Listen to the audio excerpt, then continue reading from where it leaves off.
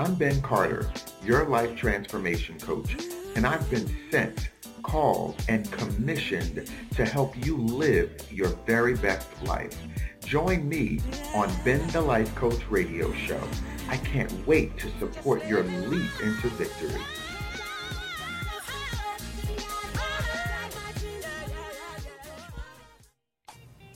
Hey, what's up? What's up? Welcome back. Welcome back to a brand new show. Happy New Year. Happy 2018. I hope that you guys have planned to live a bigger, better, fresher, deafer, greater life this year. This is Ben Carter, your favorite life transformation coach. I love you. I appreciate you. I'm so humbled that you find the time to tune into my brand of positivity.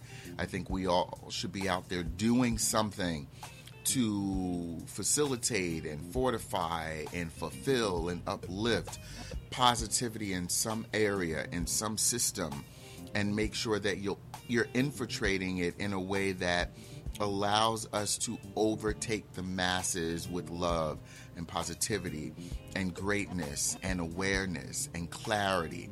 That's how you combat a lot of this ish that we're dealing with, right? So thank you for tuning in. This particular show is one that has been in the making for a while. I came up with an acronym for what I call G.A.B.B.I.E. It sounds like baby for a reason. G.A.B.B.I.E. is grown adult boys breaking into their emotions. Now, for those of you who don't know, I'm a life coach, but a lot of what I do, especially in my service work, my volunteerism, is I mentor and teach professional development. I worked with an organization for about 2 years where we delivered all kinds of professional development workshops and boot camps at Rutgers University and NJIT and NSA, Newark Street Academy. And what I was doing while I was delivering was collecting information. Everything is really all about data for me. And I focused on particularly young men and how young men express themselves in any setting. This is high school or college or alternative education. And I focused on how the young men were and were not expressing themselves. And what I found in that work was that there was a deficit in the way that we communicate as men and as young men and as boys in this society. For about 3 years, I was an instructor and a mentor for a program where we ran what's called an arete session. We met twice a month for about 3 hours each session. And I worked with a set of boys probably for 3.5 school years. And in working with them, what I found the greatest deficit was communication. Everything led back to how they communicated and expressed themselves from an emotional level. And I realized that we live in a society that allows men to grow in stature. We allow men to grow in things and professionalism. We allow men to grow in finances, but we don't necessarily allow young boys to grow to healthy manhood emotions. I'm finding that we're taking the way that we communicated as adolescents into our teen years, into our young adulthood, into our manhood, into our senior years, into our glory days, and not necessarily fully expressing the completeness of who we are and the wholeness of who we are as men, because I don't think that we've been given permission to or the opportunity to. So this show is absolutely about that. And don't turn it off. If that scares you, if it makes you uncomfortable, that's where I want you to stay.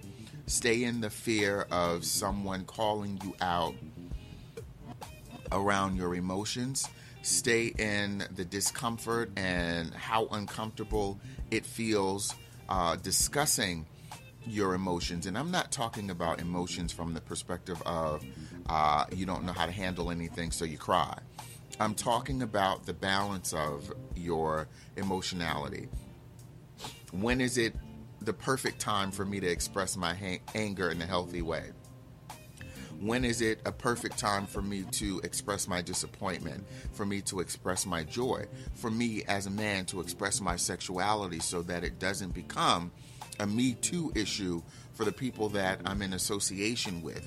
We're all out of balance and out of loop and off kilter when it comes to that, because who we are as men is defined by who we want to be through our penis and through our genitalia. And we see that showing up. We might want to deny it. And that's another thing that we do a great job as a society in this country. We deny very well. We cover up very well. We create alternative facts very well. And they don't serve us. They strip us of our humanity. They strip us of our integrity. They strip us of any kind of dignity, that we're not believable, and we're insatiable, inhumane, wild heathens is what we are showing up as. And I'm not even name calling. It's just what we're manifesting ourselves to be based on how we've groomed and grown and reared and raised one another, right? So that's what we're going to be talking about on this show. Moms, I invite you to bring in your husbands. I invite you to bring in your sons. Husbands, I invite you to bring in your wives and your husbands or your boyfriends, your uncles, your nephews, your best friends. I invite us to sit down and have this conversation, fellas, around masculinity, around the emasculation of homosexual men and their masculinity, the internal rift inside of the LGBTQ community with masculinity and butch queens and butch and homo thugs. And I invite us to have the conversation around how we are showing up in our manhood and how we define our manhood.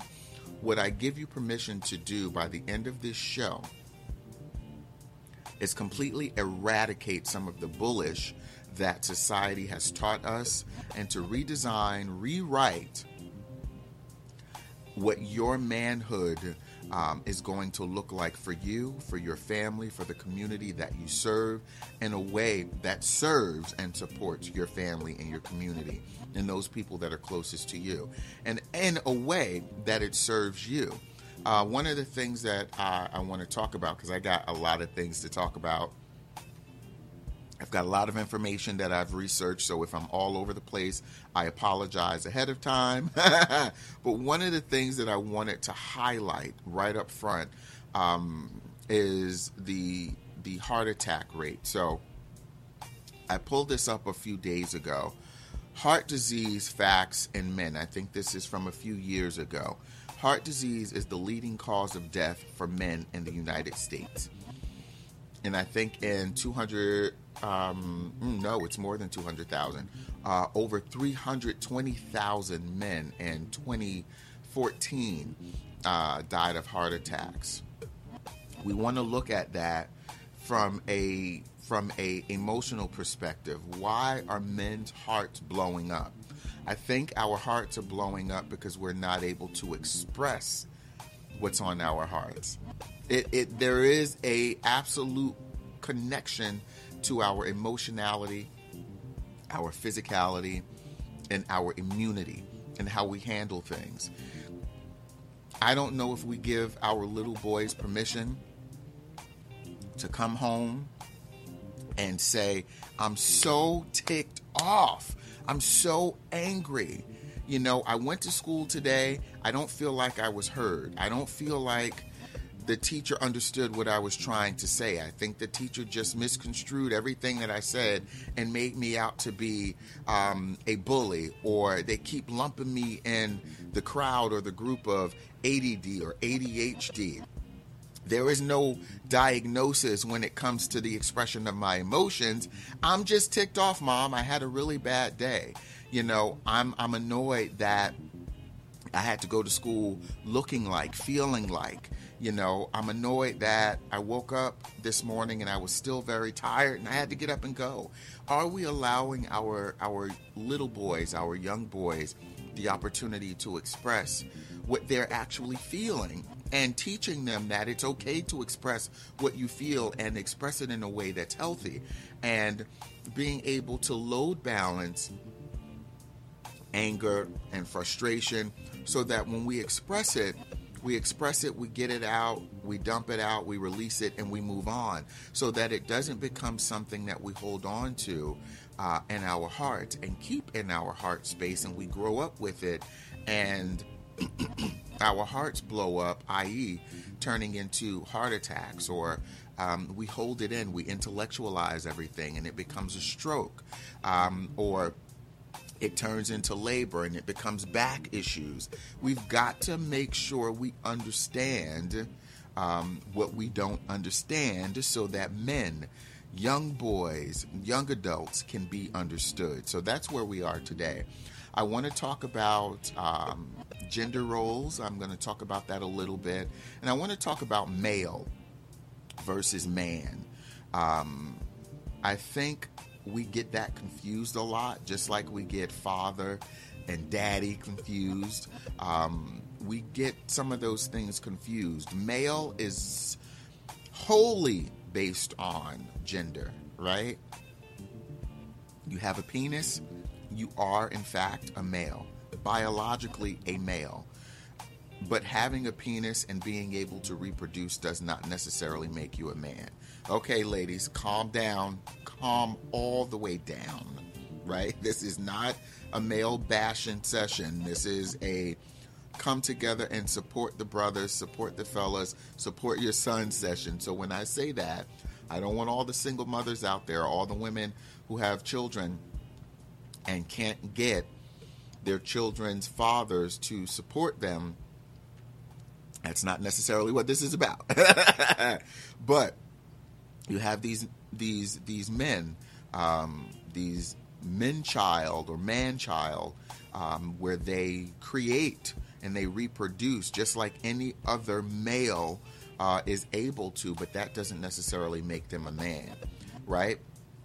There are things that allow us to show up in our humanity and in our manhood. One of the questions that I always get from single women with sons is, how do I raise a man? I can't raise a man to be a man. I can't raise a boy to be a man. And if you keep looking at it through that lens, you're absolutely right. You'll cripple, stifle yourself. But what you can do is coach, teach, support, rear, and raise him in the ways of being an excellent human being. And direct, guide him on a path of manhood. So before we take our first break, if you are listening to this show, I want you to do the same thing while we're on break.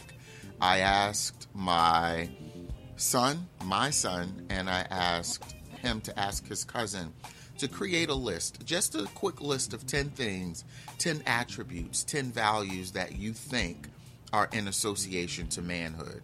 And I want you to do the same thing. Ask your son to do it. Moms, I want you to do it. Dads, I want you to do it. Partners, I want you to do it. What do you think?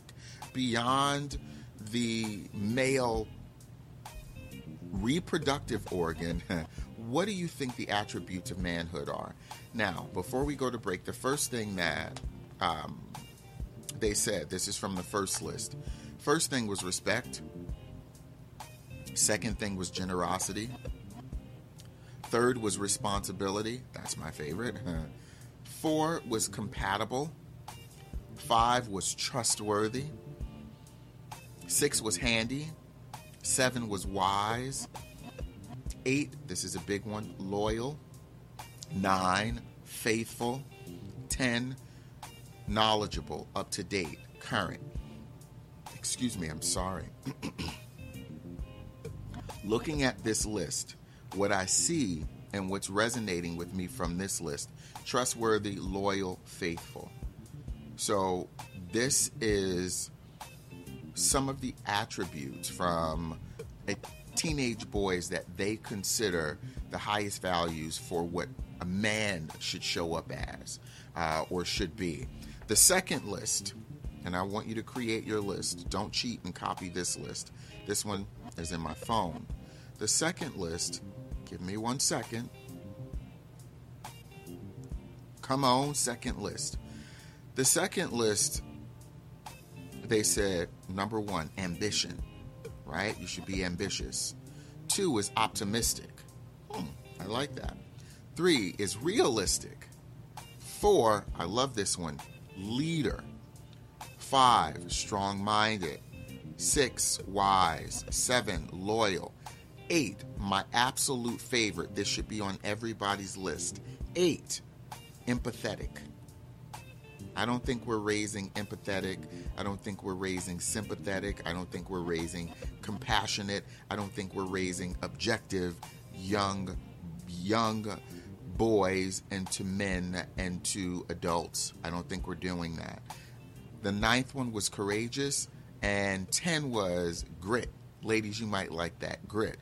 I take grit as a little toughness, a little edge, right? A little roughness around there. But I want you to think about what your attributes are, especially the young boys that are listening, because this is important. It's one thing to define and have a list of attributes. It's another thing to live it. So while you're creating that beautiful list, right, that Christmas list of manhood values or attributes, the reality is, are you rearing your sons to match that list? Young men, are you living up to the values of your own list, right? In partnerships, in marriages, are you showing up as the man that you've defined yourself to be based on that list, right? Think about it real quick. We're going to take our very first break, and then we're going to come back with some more. I'll see you in a second.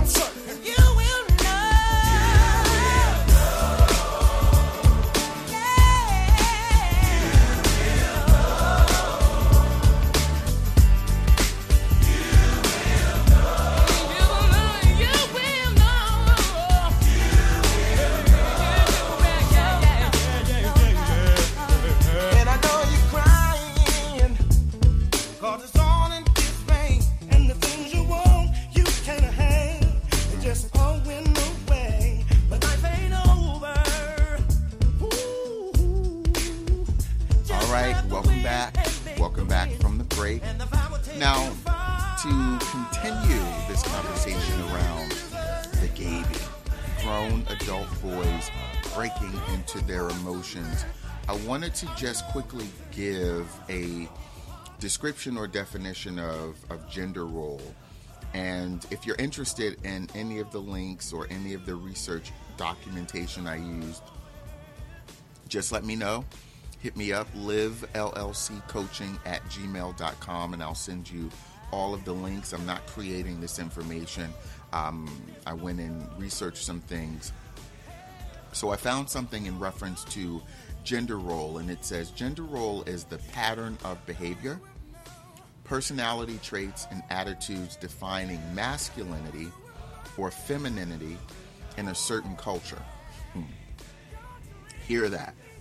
The pattern of behavior, personality traits, and attitudes defining masculinity and femininity in a certain culture. The United States, America, and I'm sure other countries abroad associate who we are as young boys, teenage young men, and men all the same. We lump us into this set of roles under the guise or the masculinity umbrella that may or may not fit every young boy, every teenage boy, every young adult male growing up, right? The rest says it's determined by upbringing that may or may not conform to a person's gender identity, right? Gender role is a pattern of behavior.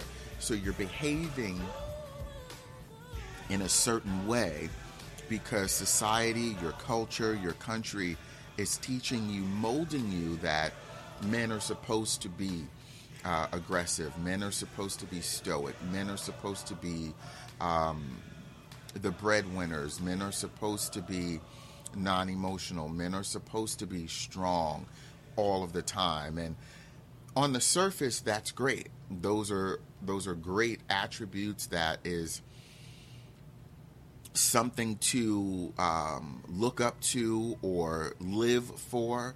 But beneath the surface, it's inhumane because it strips us of our inhumanity, and it strips us of half of what we are, and that is our emotion, and that is our ability to emotionally respond intellectually. That strips us of our EI, emotional intelligence. And I think sometimes we've got to be able to quickly identify, especially based on the male child that you're raising, moms and dads, what will and will not work for them. I will tell a personal story real quick. And my disclaimer before I get into that story is I am not daddy bashing, right? But I'm just going to tell the truth about my experience when I was coming up with my dad. I don't, I hate talking about things and not associating something real to it. So my mom and dad were together probably the first 8 to 10 years of my life before they separated. My father was the kind of father that was physical. He worked with his hands. He was a welder. He could create and build anything. My father built at least 2 to 3 homes in his lifetime with his hands, his bare hands. He understood that kind of stuff, right? And here I come as his son, and I don't do anything with my hands in that respect, right? I just can't. I don't have it in me. So as a young boy, I was always very introverted, always very into music, into arts, into writing, into creating from the perspective of my imagination and not necessarily my hands. And my father comes from the deep South, where your livelihood and your life is made based on your hands. Super talented guy. But because I didn't fit that bill, my father did call me things like fag. I was a faggot to my father. My father would call me to my 6-year-old face, "You're a faggot. You're nothing but a fag. That's all you are. That's all you're ever going to be. You're a sissy. Stop whining." That kind of thing. And it taught me that who I was and who I was showing up as at that point wasn't good enough. There was something wrong with me, because we understood, especially where I grew up in Newark, that a fag was not a man. It was an effeminate acting man. It was a wimp. It was a sissy. You could beat up a fag. You can emasculate a fag. You could degrade and dehumanize, a fag. It was verbal abuse that I didn't know that I suffered from until decades later, right? Because that's what he groomed me in. When I couldn't figure out how to ride a bike, he kicked the bike down, called me a faggot and went back in the house.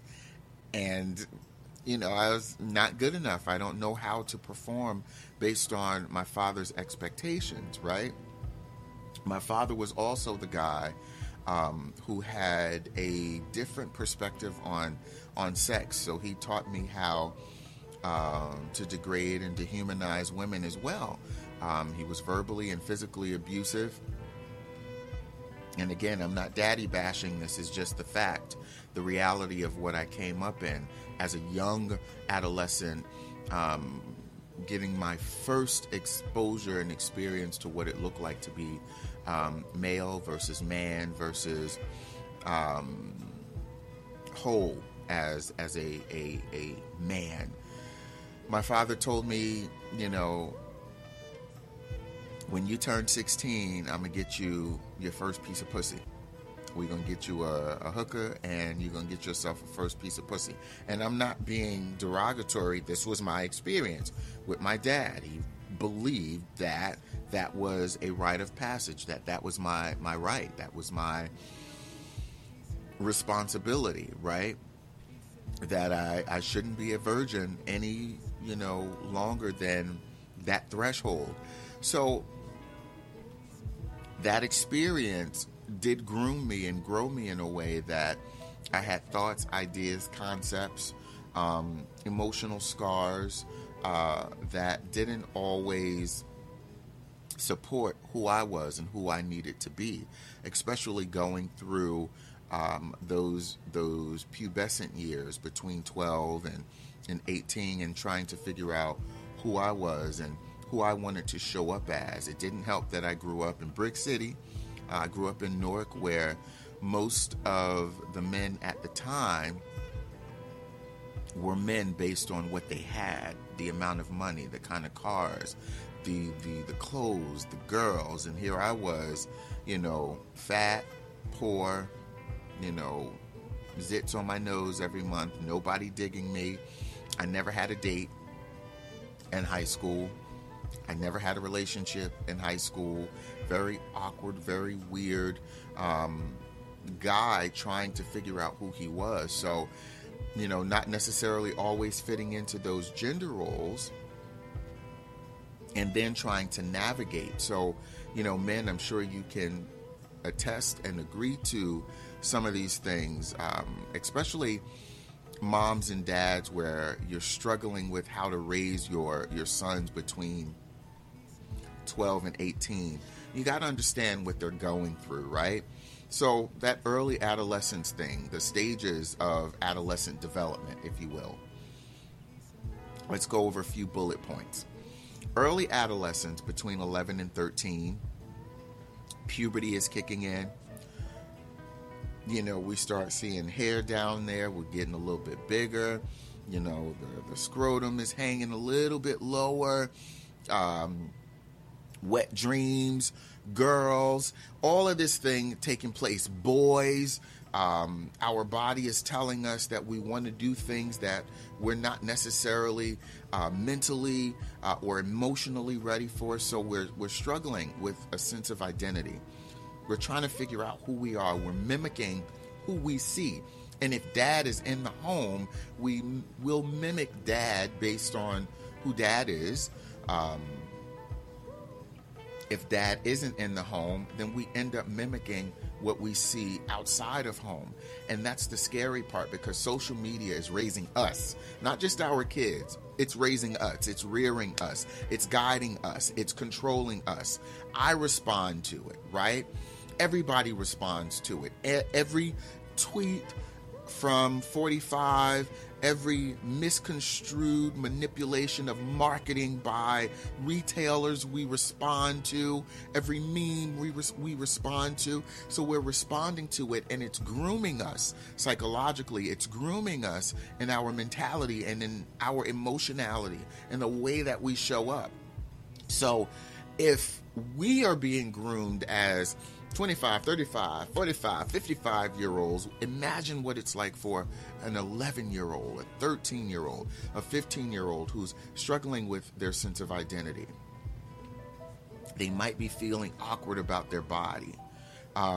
They start to realize that, hey, your guardians, your parents, the people that are responsible for you aren't perfect, and you are getting upset because they're not perfect. They kind of want to break out of how we're raising them. They want their independence. They want their privacy. There's a lot happening in their physical body, in their emotional body, in their intellectual bodies, and young boys aren't always given the opportunity to fully express and optimize what's happening. I said it when I was a young boy. I told my mom about the first wet dream that I had. But not everybody does that, right? I did it because I was kind of weirded out. I was like, what is this, right? But I was also, between those ages, by that point, very, very, very, very, I was bad, y'all. I wasn't very good in school. I just revealed this to a group of folks the other day. I was suspended and or kicked out of school the first 13 years of my life. I'm talking preschool up to my freshman year in college. No exaggeration. My mother tried to take me to preschool. I fought, kicked, screamed, scratched. They asked her to take me out. I couldn't stay. I wouldn't stay. Emotional. It was emotional stuff. My dad was present, but he wasn't present. And when he was present, there were some things going on. My mom was present, and then she wasn't present. So things like this would happen. This is an example of what I experienced as maybe a 5-year-old, and why I was kicked out of daycare. I had anxiety, panic issues. They weren't diagnosed then, but looking back, I know that's what it was. Separation anxiety. So my mom and dad were in a domestic violence situation. My dad would beat my mom up. My mom would run to her best friend's house. And instead of coddling, cradling, and telling me and my sister that it would be okay, in order for my mother to deal with what she had just dealt with my father, she would go out. They would go out, do whatever they needed to do to deal with what had happened. Well, this is all happening in a single night. The violence, now we're at someone else's house. Now my mom is leaving us and going out. I don't have my mom or my dad, and I'm completely throwing fits. I used to have temper tantrums. Ask any of my family members, ask my cousins. I would fall out and bump my head on the ground. I would fall out and bump my head on the ground. All this emotional thing, I was having emotional seizures. My body was emotionally seizing.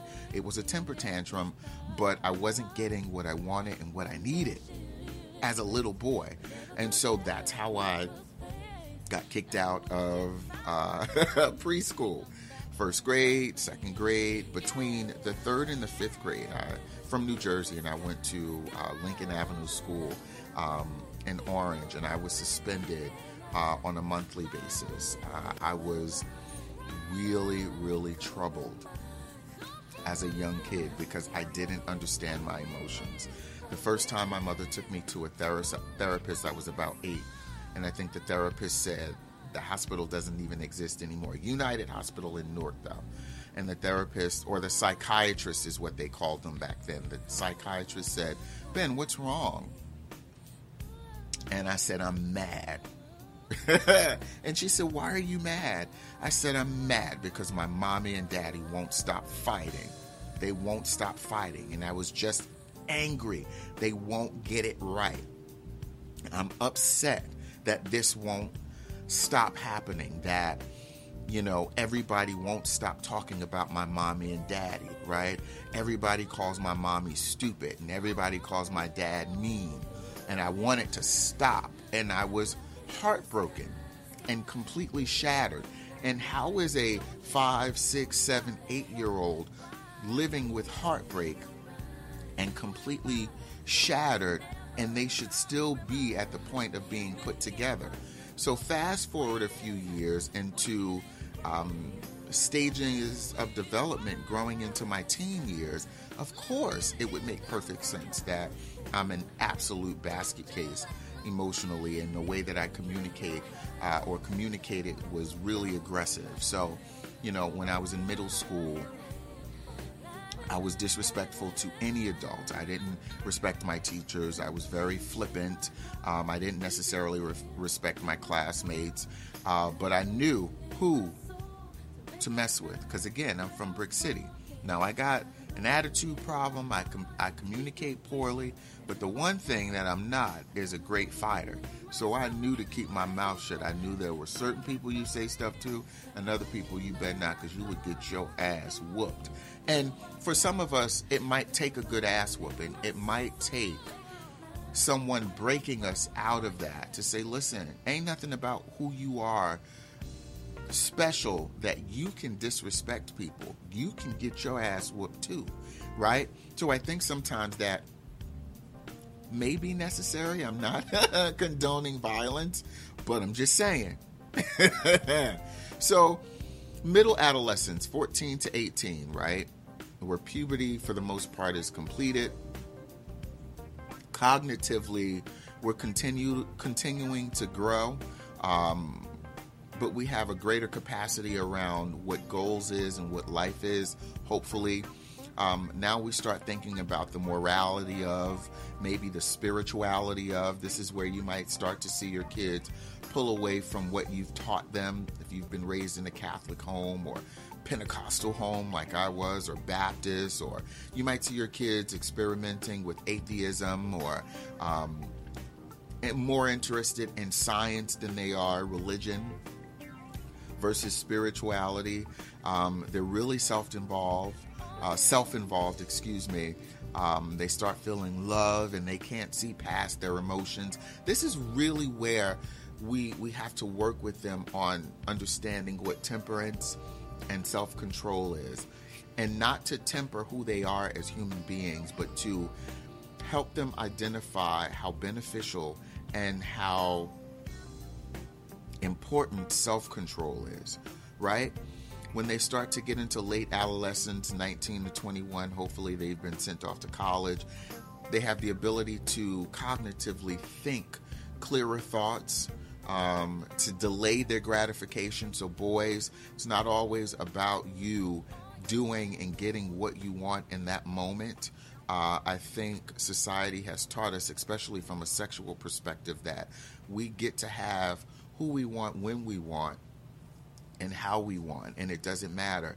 I think society has told us that sexual freedom somehow is sexual promiscuity, and they're not the same thing. I think that this is when we start to work on our identity. I'm forever 19 because when I was 19, that's when I realized that I'm responsible for myself. That's when I realized that I can't keep pulling the mommy and daddy card, even though it was rough and tough, right? Experiencing what I experienced with them and through them, I can't keep pulling that card. That's no longer going to validate me in my adulthood and my manhood, right? My relationships with my peers became more important. How I developed socially became more important, because now I was realizing that I'm choosing to be awkward and weird and disrespectful and carry an attitude and communicate like a bull. I had to start taking some kind of responsibility for myself. And when I was 19 is when I started to realize that by the time my parents were 19, they were parents, right? So I've got to figure out who I want to be and where I want to go in my life, right? So those are some of the stages that we're dealing with our young men and how we're grooming them. And from my personal experience, again, not daddy bashing, because I will tell you this, my father is the person that's responsible for me loving music the way that I love music. And music, on a lot of occasions, for a lot of us, has been my saving grace. My father, believe it or not, was the person that taught me about affection, kissing me on the lips and on the cheek and on the forehead and hugging me, right? So on one side, when he was calling me a faggot, when he was clear and had clarity and he was in his loving self and he was, what's most important, vulnerable, he hugged and embraced and encapsulated and enveloped me and my sister in love, and that's hugs and kisses. You know, a story before we go to our next break. Me and my sister would wait on the stoop every day. We knew that my dad would come home around 3:30, 4 o'clock. He would leave for work. My sister would meet him in the morning before he left for work. Daddy, I want to come to work with you. I want to come to work with you. She'd be up, dressed, ready to go. I want to come to work with you. And he'd pick her up and throw her up around and give her all kinds of kisses and say, Isha, I can't take you to work with me. I can't take you to work with me. And he got a kick out of it. And then we would wait for him to turn that corner, you know, hitting South Orange Avenue and Boylan Street when we lived in Newark. When we saw my daddy coming, we would take off. And it didn't matter that, you know, there were moments of him being a tyrant. We knew that when we got to that corner, he was going to lift us, kiss us, embrace us. He would probably have a record for me to play and some candy for my sister. We'd take us to the corner store before we came home, and we'd go home and we'd have moments of togetherness and family, and we'd have fish and grits. So I remember the love, right?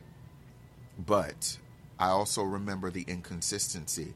What's important for us as young men, as young boys, I don't care if you're 8, if you're 12, if you're 16, you have the mental capacity to put together the pieces of the puzzle of your emotional life.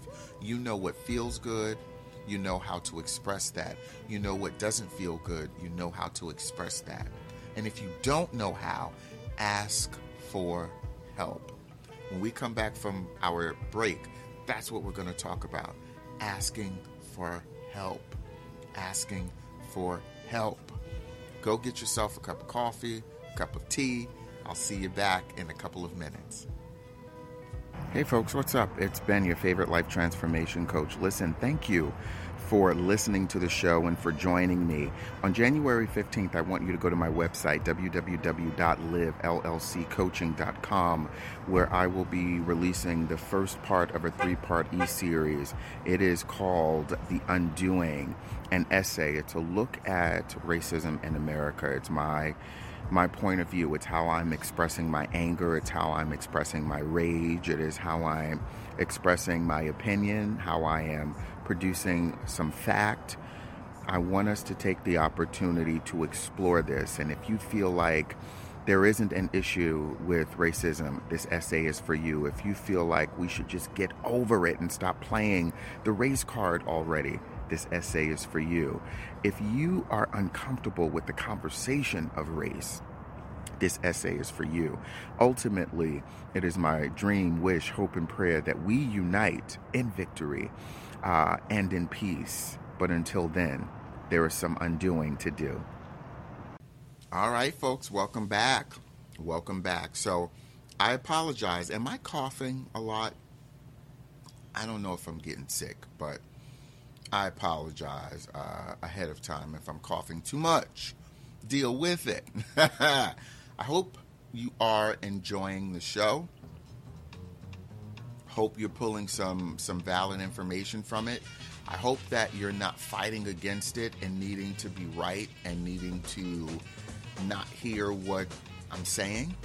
I'm hoping that you're accepting it. I hope that you see yourself in it. I hope that It's an opportunity for you, if you're already great, to become greater, to become even more aware of your greatness. But before we went to break, I talked about asking for help.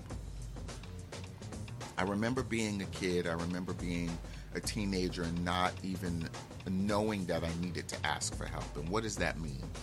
Ask for help. Ask for help in who I was as a 12-year-old, as a 16-year-old, as a 19-year-old. I did not know how to ask for help. I didn't even understand emotionality. I didn't understand what was happening with me. So when I was being kicked out of school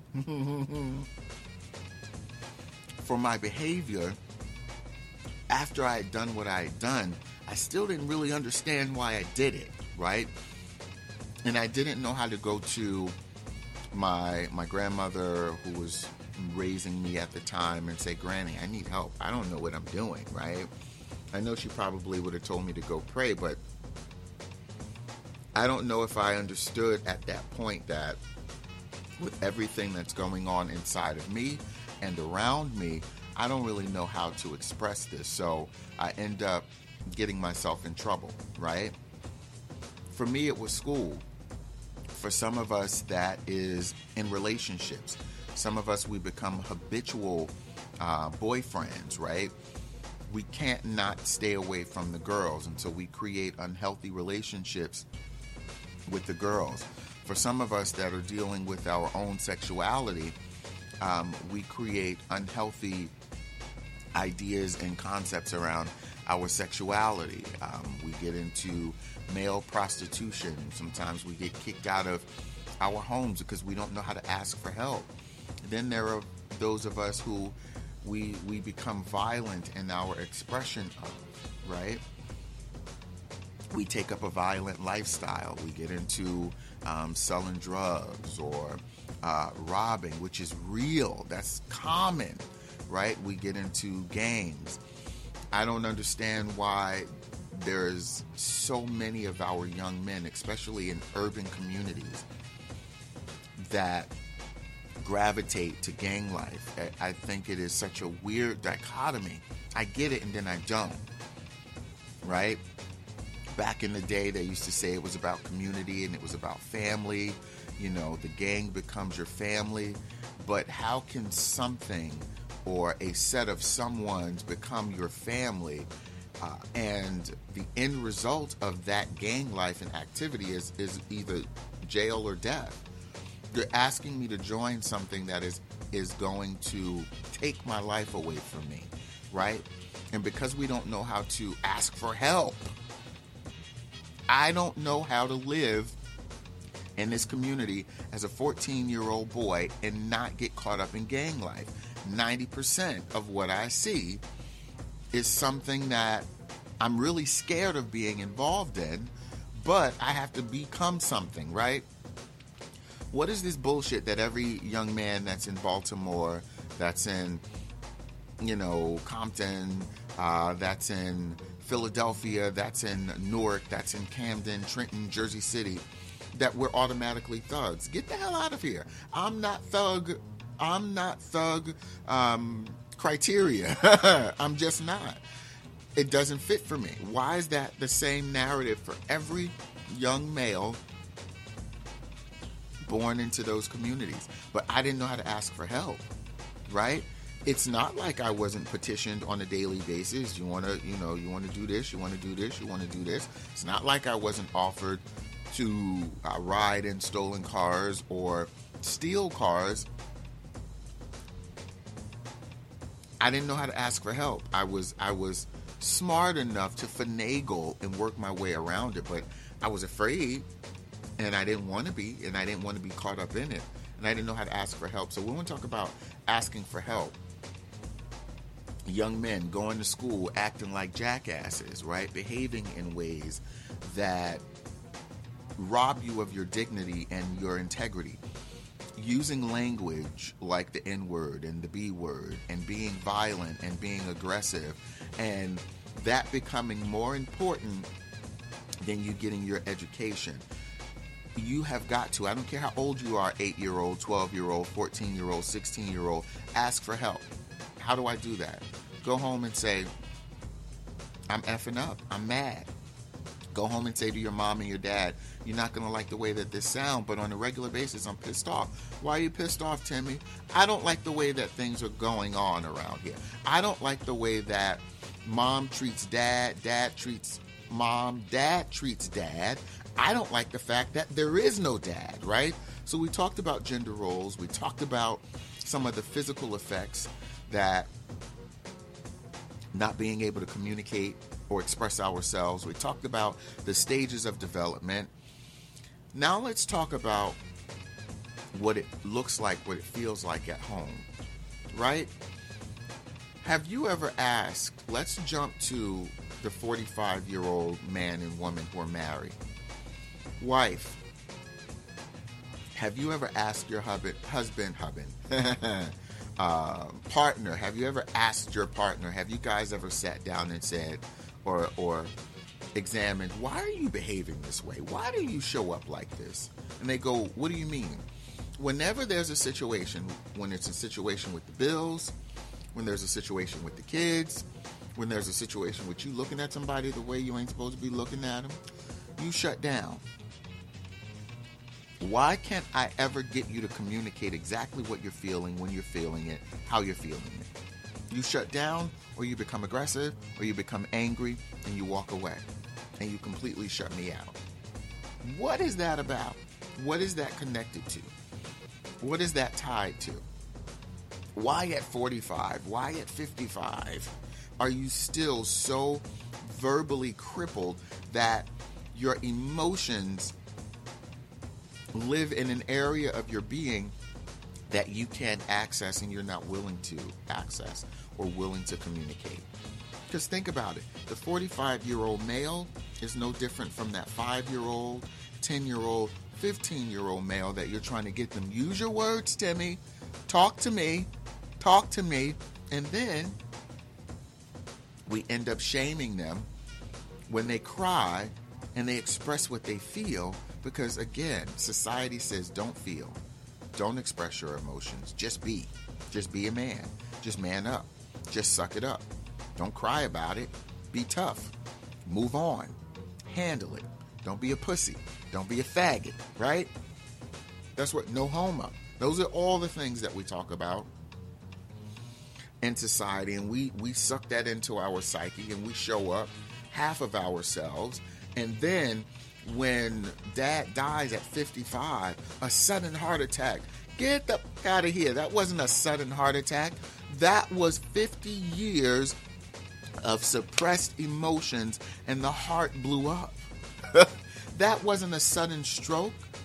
That was dad taking all of his emotionality and trying to intellectualize it. Right? Come on. We got to talk about this. So one of my favorite authors, Brene Brown, talks about vulnerability, talks about daring greatly, talks about shame. So one of the things that I want to read to you, and ladies, I'm picking on you now, and anyone who subscribes to the traditional masculine roles that are creating limiting beliefs and limiting lives for men in 2018, right? So, Brene Brown has a ton of books out there, but one of the books I suggest you read, Daring Greatly, How the Courage to Be Vulnerable Transforms the Way That we live and we love and we parent and we show up in the world. Brene Brown talks about how we create this ethos, if you will, of shame and cloud of shame around men when they do what we ask them to do, but then we become uncomfortable with it. When we ask them to be vulnerable and emotional and communicate, right? I watch it all of the time. This is a part of my data. I just watched 3 single moms with young boys between the ages of 2 and 6 tell their 2 to 6-year-old boys to stop crying boys don't cry. I just saw that in less than a month. And I wanted to snatch the weave out the mom's head. Because I'm like, what the f- are you talking about? Boys do cry. That's inhumane. He's 2. You're uncomfortable with it because you don't understand the emotionality of what's going on, right? So, this is what Brene Brown talks about. Let me find this in my notes and talk about what she talks about in terms of shame and how we show up. So, she says, most women pledge allegiance to the idea that women can explore their emotions. They can break down, fall apart, and it's labeled as healthy, right? But guys, men, boys are not allowed to fall apart. Ironically, she explained, men are often pressured to open up and talk about their feelings, and then they're criticized for being emotionally walled off. But then if we get too real and say, listen, wife, husband, kids, family, I'm scared that I will not have enough money to pay the bills this month. It's crippling me. I'm stressed out. I don't know what I want to do. Instead of encamping ourselves around dad and trying to help him offload his experience and his emotions, he's met with revulsion, right? You're supposed to be the man. You can't provide for your family? Like, holy crap, what's going on here? Why can't you show up, right? And so a big part of what our sons, what our partners, what our husbands, what our nephews, what our uncles and dads are experiencing is shame. We're shaming them to stay in this 14th century definition of what manhood should look like without allowing them to explore themselves. So when we come into relationship with them, even if we're thinking about the relationship from a parental perspective, our sons aren't showing up whole. They're not showing up 100% as themselves because the expectation is already there that they don't get to be who they need to be, right? So we see them as lethargic and lazy and disconnected, but what they're doing is using everything that they have to mask what they really feel, right? What if what you're defining as lethargic, or what I call my son lazy, what if that's really emotionally in a coma? What if he's emotionally in a coma? He's comatose emotionally. What if you see as aggression and always too tough, too thugged out, right? Too alpha male. What if you see the constant work of a man hiding and holding on to heartbreak, failure, mistakes, misery, pain, degradation, and using his machismo to cover that up? What if we stopped telling ourselves all of these stories about who and what you think a man should be and how we should show up, and dealt with the reality of what is going on in the world? It's like for so many years, we expected soldiers to come back from war okay. That makes absolutely no sense for all of those men and women, but for all of those men to come back and the expectation is that they're mentally and emotionally okay, and when they can't communicate that to you, you're upset. That makes no sense. It makes no sense for a head of a household, a male head of the household, to be financially and emotionally responsible for the entire household and not have something or someone supporting him, load balancing and offloading his emotional experience.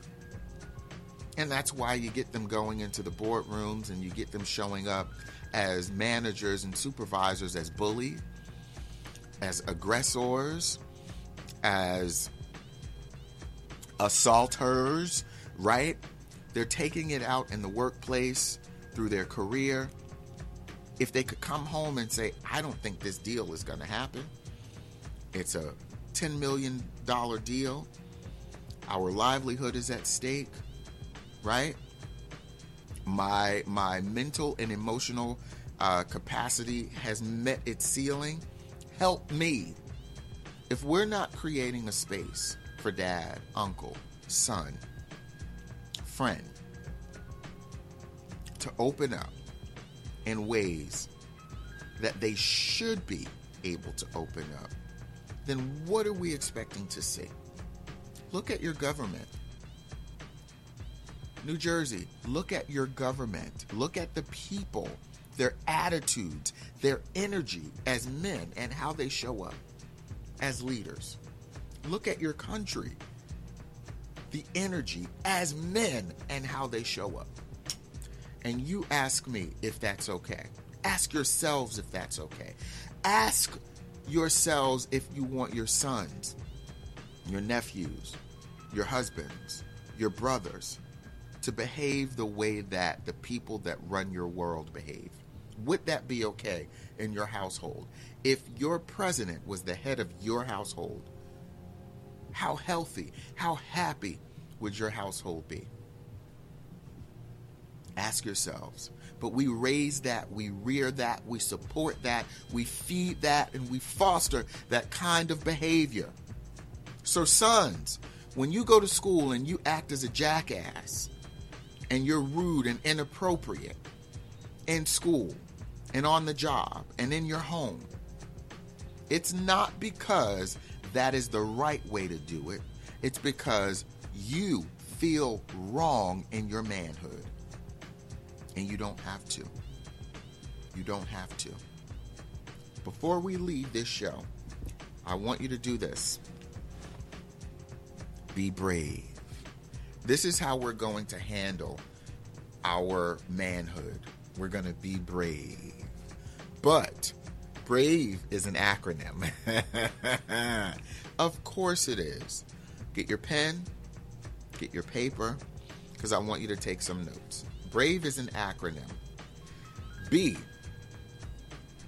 break the rules, break the laws, break the traditions, right? Break them.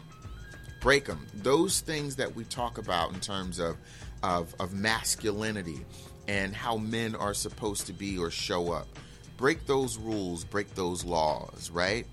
If you didn't have a dad, if your dad passed away or your dad abandoned you, right? Where else are you going to get a model for who you want to be, how you want to show up?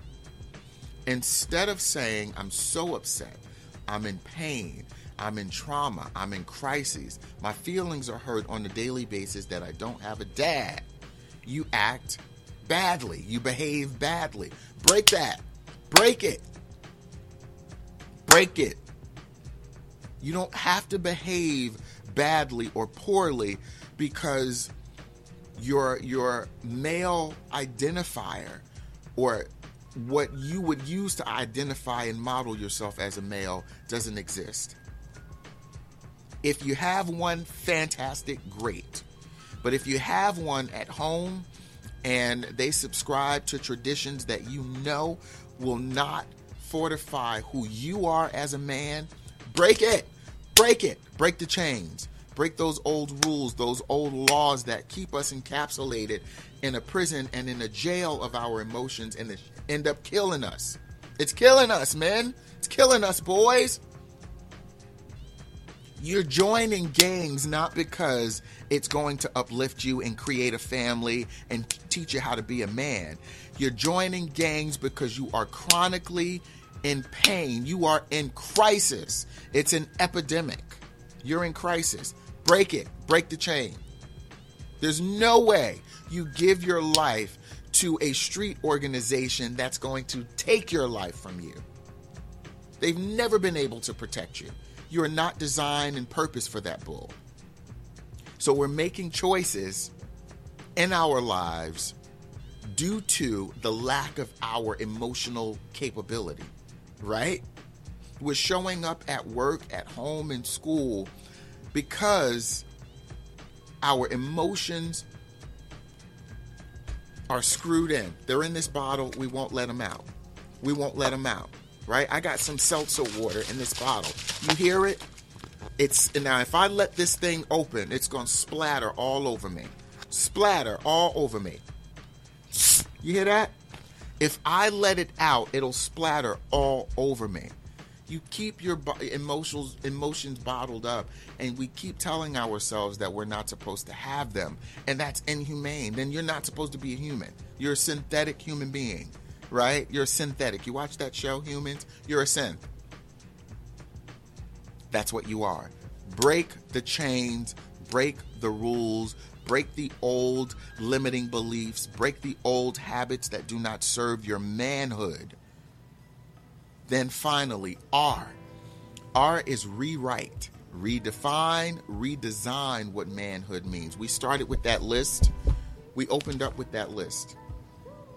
Excuse me, what does manhood mean to you? I know for me, if I start my attributes and my highest value, accountability.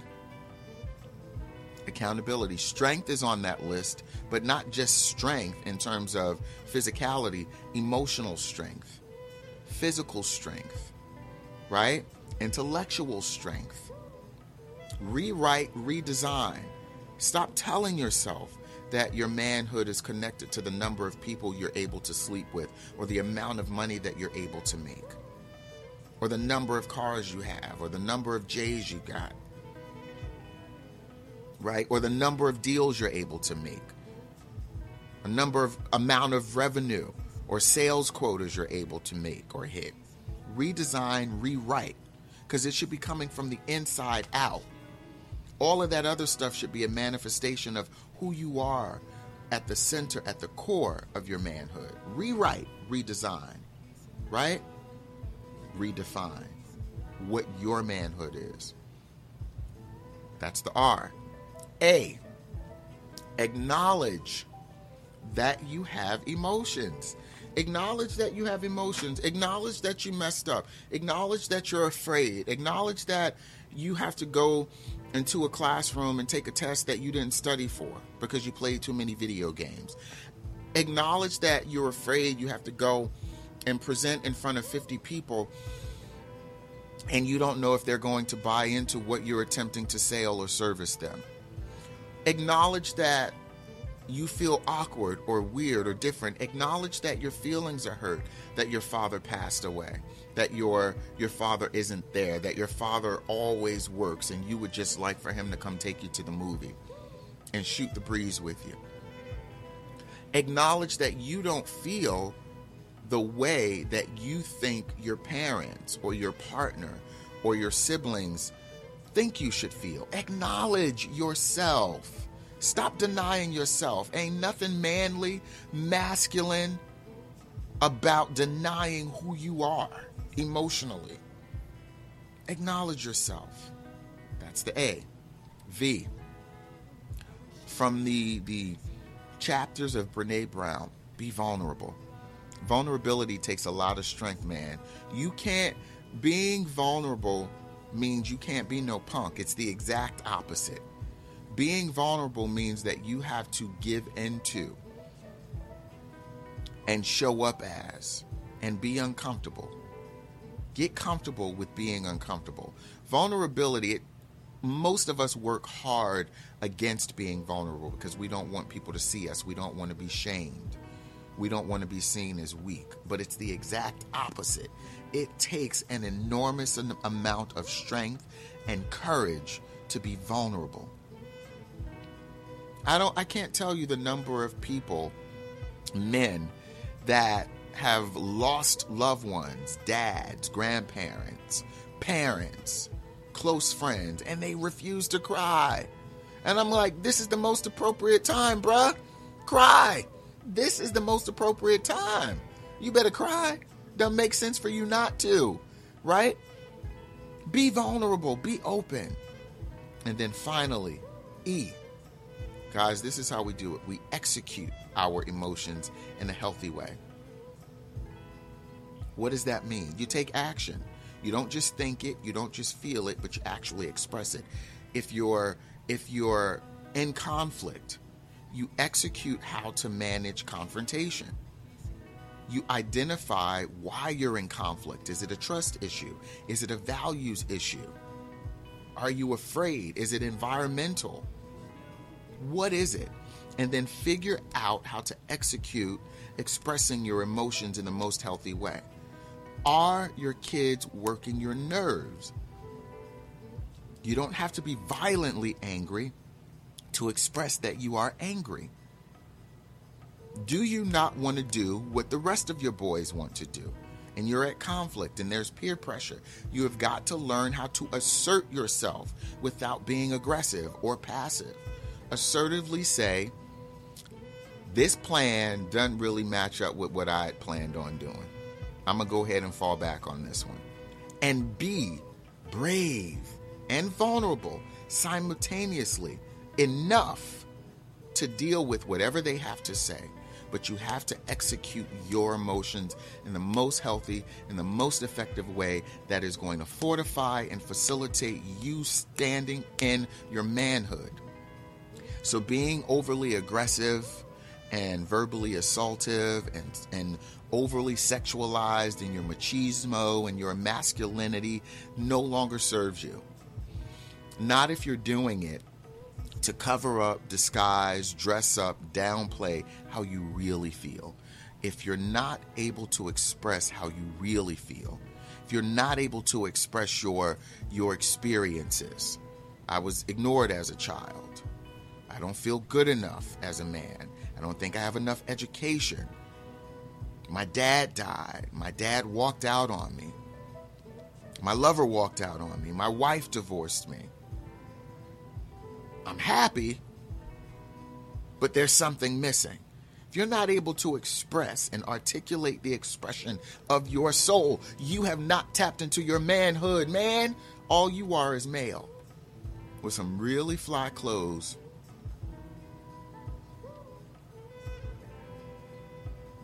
Are you getting it? I support you in standing in your definition of manhood. If it serves you, if it fulfills you, if it fortifies you, if it helps you build up your family, uplift your community, allow you to contribute to the positive raising of the vibration within this planet, I support your leap into manhood victory. My name is Ben Carter. I am your favorite life transformation coach. I'm a good man.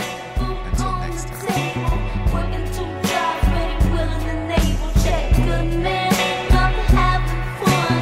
Got no kids, and I love the Lord. Check, good man. I'm a night of was. Never did time, maybe just once. Check, good man. And I puts it down. Wanna see it twice, but I puts it down. Check. How could you ever walk away